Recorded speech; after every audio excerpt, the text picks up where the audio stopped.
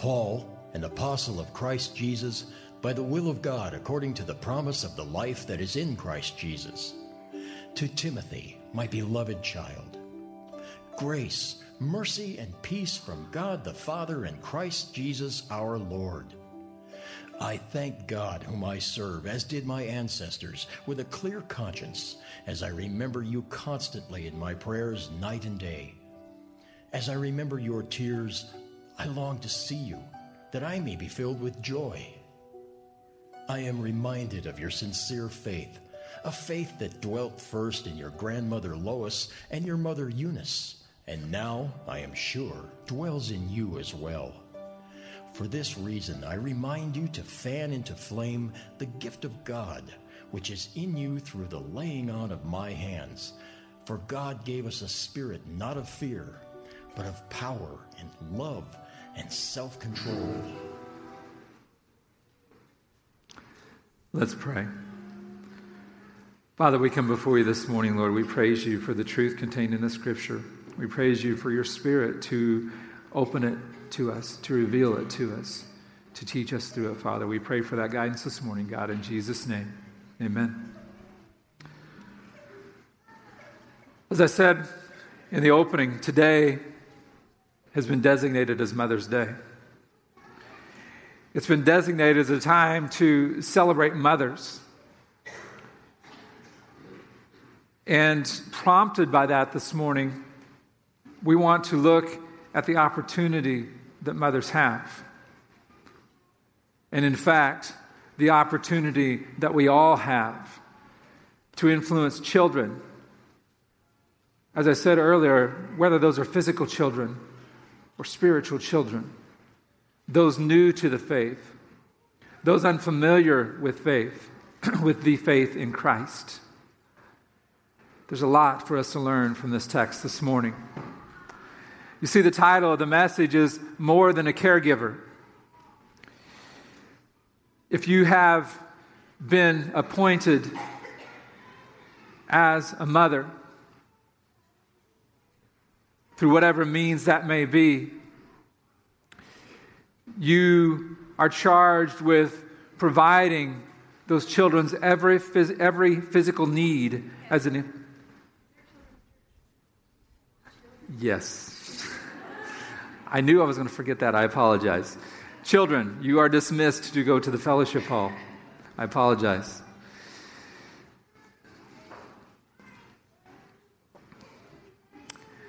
As I said, you are given the opportunity to provide, and you are charged with providing their every physical need as an infant.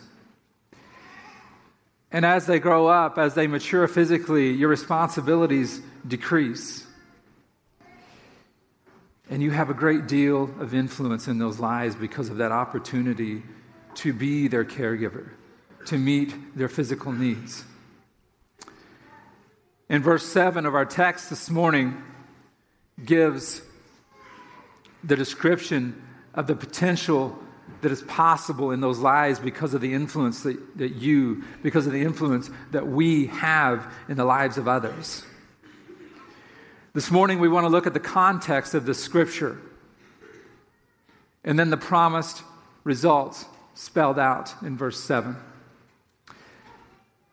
When we get to that verse, we will focus primarily on the three positives that you see in the sermon notes that you have in your hands.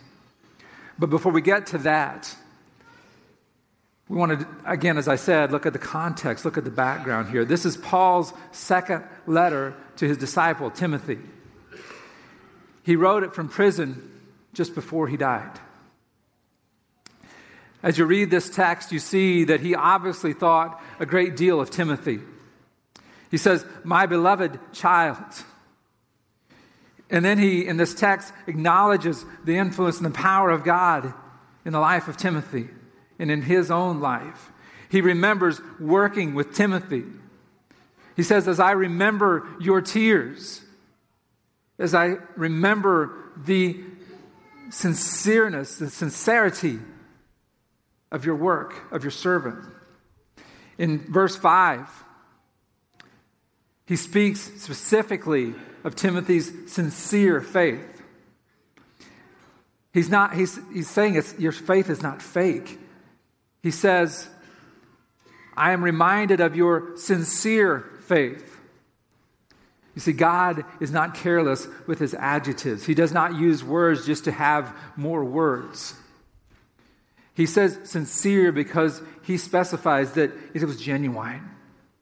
It was a faith. It is a faith in Christ. And then he goes on to say, a faith that dwelt first in your grandmother Lois and your mother Eunice, and now, I am sure, dwells in you as well. He says, I am sure. He observed this faith acted out in Timothy's life. And he also remembers Timothy's heritage. And we want to look at that heritage in just a little bit more detail this morning because it's fascinating. Why does Paul just mention Timothy's mother and grandmother? Well, we're introduced to Timothy in Acts chapter 16, verse 1. It says that Paul came also to Derbe and to Lystra. A disciple was there named Timothy. He was the son of a Jewish woman who was a believer, but his father was a Greek. You can decipher from that with the but and the fact that it says that his father was Greek, and it does not mention the fact that he was a believer, that his father indeed was not a believer. That's why Paul gives the credit of him being taught, an example of this faith acted out being passed down through his mother, because the faith did not exist in his father. There is encouragement and hope in this verse. And it blessed me as I studied it. God is bigger than the shortcomings of this world. God is bigger than the fact that the father, for all intents and purposes, was absent in Timothy's spiritual life. God is that big, and God provided for Timothy. And not only did he provide for Timothy, he exhorted him and equipped him to be a powerful servant of God, despite his circumstances. In verse 6, Paul says, for this reason, I remind you, for this reason. The reason was based on your faith, based on the faith I see in you that I saw passed down from your mother and grandmother. I challenge you to fan into flame the gift of God, which is in you through the laying on of my hands. Paul likes to remind Timothy of this fact, this appointment, this laying on of hands. If you go back to his first letter to Timothy, in 1 Timothy chapter 4, verse 14, do not neglect the gift that you have, which was given you by prophecy, when the council of elders laid their hands upon you. Paul is using the metaphor of fanning the flames, talking about tending the fire. General Booth, the gentleman who was the founder of the Salvation Army, had this quote in a message that he sent to those under him in authority. The tendency of fire is to go out. Watch the fire on the altar of your heart. Anyone who has tended a fireplace fire knows that it needs to be stirred up occasionally. We are called, Timothy was being called and challenged by Paul to exercise his faith, to, in obedience, work out his faith, to fan that flame, not to maintain it, but to increase it, to intensify it. So at this point, Paul has recognized Timothy's heritage. He has acknowledged the fruits of his faith. And he's pointed out the fact that he was set apart by the laying on of hands. And he's encouraged him to exercise his faith. And then we see the promised results. Verse 7. He tells us first why it's possible for these good things that he's going to tell us about, where they come from. He says, "For God gave us the Spirit by faith, by appointment, and strengthened by our obedience. A spirit not of fear." And this fear is a fear likened to cowardiceness. It's not a reverent fear. It's a crippling fear. A fear that binds us from doing anything good, from accomplishing anything, that caves us in upon ourselves, that sends us into sheer terror if unchecked. That's the type of fear that Paul's referring to. This fear is natural. Absent of the presence of God, we really have no choice but to fear, because we really have no hope. And this isn't just a fear of heights, not just a fear of flying, a fear of snakes or any other kind of animal that may scare us. It's a fear also of not being accepted, a fear of not being valued by our peers, a fear that we won't be provided for, that we have to take care of ourselves, a fear of being embarrassed, of being mocked, of being laughed at, a fear of failure, of not being able to accomplish something that we believe that we should be able to accomplish. You see, people can appear strong. They can put up a good front, but they can still be completely crippled by their natural fears. That fear flourishes. It itself is fanned into flame when we depend on ourselves, when we put our faith in ourselves, when we put our faith in the things that this world has to offer us. But then Paul tells Timothy, and it is very pertinent to us, what is available to him. He tells him what the Spirit of God looks like in him, what the Spirit of God looks like in us, and what the Spirit of God looks like in our children. He gives us 3 words: power, love, and self-control. We want to break those down this morning. We want to look at these fruits individually. First of all, power. Basically defined, it is a great force or energy. It's an effective and productive force or energy. It's not reckless and destructive. It's talking about an amazing power that is under control and that is beneficial, life-giving, a power of deliverance. God provides us with His power so that we can be effective in His service. Paul, in his prayer to the believers in Ephesus, he didn't pray that the believers in Ephesus would be given divine power, but he prayed that they would be aware of the power that they already have. In Ephesians chapter 1, starting in verse 18, going through verse 20, if you have your Bibles or your phones, I encourage you to bring this up because I want you to see all 3 of these verses together this morning if you have that ability. The text says, having the eyes of your hearts enlightened, your spiritual eyes opened, that you may know that which is the hope that He has called you. Is the hope. It is done. Not to come, the hope is there. Goes on, what are the riches of His glorious inheritance? What are the riches? They're there. It's done. And what is the immeasurable greatness of His power? Is the greatness. Again, it's done. It's there. It's not something that's coming. It's complete.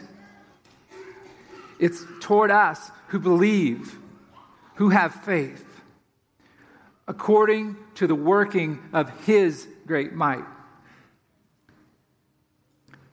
that He worked in Christ. Worked, again, looking at the tense, past tense, worked. It's done.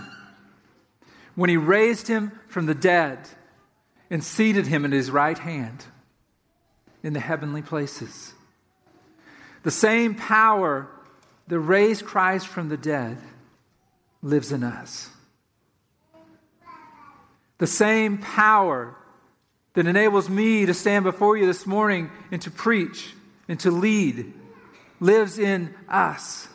It's not anything that I can do in myself. The same power that made it possible for Carmen to join us here this morning lives in you. God is powerful and unlimited. That same power is available to us. That doesn't mean that the challenges that we face in this life will go away, but it means that we will have the power to face those challenges. That means that we don't have to be crushed and crippled by those challenges, by those trials, but we have the power to live in victory over the consequences of those challenges. That power is available to us because of the finished work of Jesus Christ. The next thing he mentions is love. Romans chapter 5, verse 5. And hope does not put us to shame. Our expectations will not be crushed because God's love has been poured into our hearts. Has been poured. Again, it's done. It's there. It's available to us through the Holy Spirit that has been given to us. The Spirit empowers us to love by pouring God's love into our hearts. The love that we have from God is the agape love. This is a selfless love. It works for the best interest of the object. It works for the best interest of the one who is being loved and serves no benefit to the one who is doing the loving. It's focused completely on the object of the love. It's not emotional and conditional. It's not sensual and selfish. The love that we have from God is constant. It doesn't fluctuate up and down. It is a constant, steady, and full love. It is a self-denying grace that empowers us. It says to others, I will give myself away on your behalf. It gives the glory to God. And back to the source. It says, I will give my life and everything I have to serve you. John chapter 15, verse 13. Greater love has no man than this, that someone lay down his life for his friends. And then also remember what John tells us. In 1 John chapter 4, verse 18. There is no fear in love, but perfect love casts out fear. For fear has to do with punishment. And whoever fears has not been perfected in love. When we succumb to our fears, when we at times are overwhelmed by our fears, we are falling short of the perfection of love. We are falling short of embracing the fullness of the Spirit. We are falling short of receiving in faith that which is available to us. And that we includes me. There are times that I am overtaken by fear. There are times that each of you are shaken by fear of what could happen, fear of what has happened. The only power we have to overcome that is by embracing the Holy Spirit and the love that is available to us to stand in victory over fear. The fruit of our love testifies to the depth of our faith. If our first love is for self, our life will center on seeking our own welfare, our own objectives, our own comfort and success. We will not sacrifice ourselves for others or even for God. But if we love with the love that God provides, our life will center on pleasing Him and on seeking the welfare of others, especially other Christians.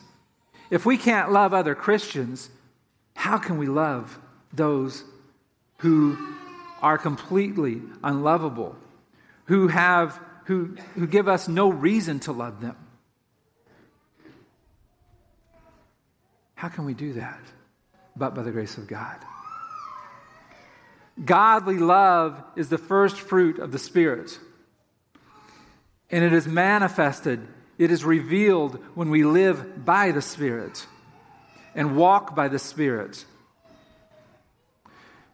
Finally, the third item that Paul, in the third fruit basically that Paul gives to Timothy is that of self-control. This self-control basically means a secure and sound mind. And it also talks about being disciplined and having a properly prioritized mind, meaning we know what's important. We know what goes before other. We know to put God before the things of this world. We know to put the furtherance of the kingdom before our own desires. That comes by a self-control that is birthed and nourished by the Spirit dwelling within us. God-given discipline allows believers to control every aspect of our lives. Whether that situation is positive or it's negative. It allows us as believers to experience success without becoming proud. It allows us to suffer failure without becoming bitter or hopeless. The disciplined life is the divinely ordered life in which godly wisdom is applied to every situation. When we live by the discipline that God provides, our priorities are placed in the correct order. And every aspect of our lives is devoted to advancing the cause of Christ. In 1 Corinthians chapter 9, starting in verse 26, Paul could say, because of God's Spirit, because of His Spirit-empowered discipline. He says, so I do not run aimlessly. I do not box as one beating the air, but I discipline my body and keep it under control, lest after preaching to others, I myself shall be disqualified. Paul was able to exercise self-control because of the Spirit working in him. We all desire these things, don't we? These three items that Paul's listed. We want the power to overcome our fears. If we're truly believers, and if we're honest, we see the destruction of our selfishness, and we long to possess the agape love that we described this morning. We also hate the feeling of being out of control. And we long for boundaries in our lives. And we also want these gifts for our children. And you know they are gifts. They're freely given to us to receive, not to be earned, but to receive and to embrace. You say, Kevin, but I don't even have them myself. As you describe the whole concept of self-control, I realize just how out of control I am. So did I. How many times have I responded in anger to things, or impatience to things, or selfishly to requests? Is that because the power's not there? No, it's because I didn't open my eyes to it. It's because I didn't embrace the power that is available to me by the free gift of God. I am weak. I am selfish. I am out of control at times. So how can I teach these things to my children? Well, these things don't define us. To say, I am weak.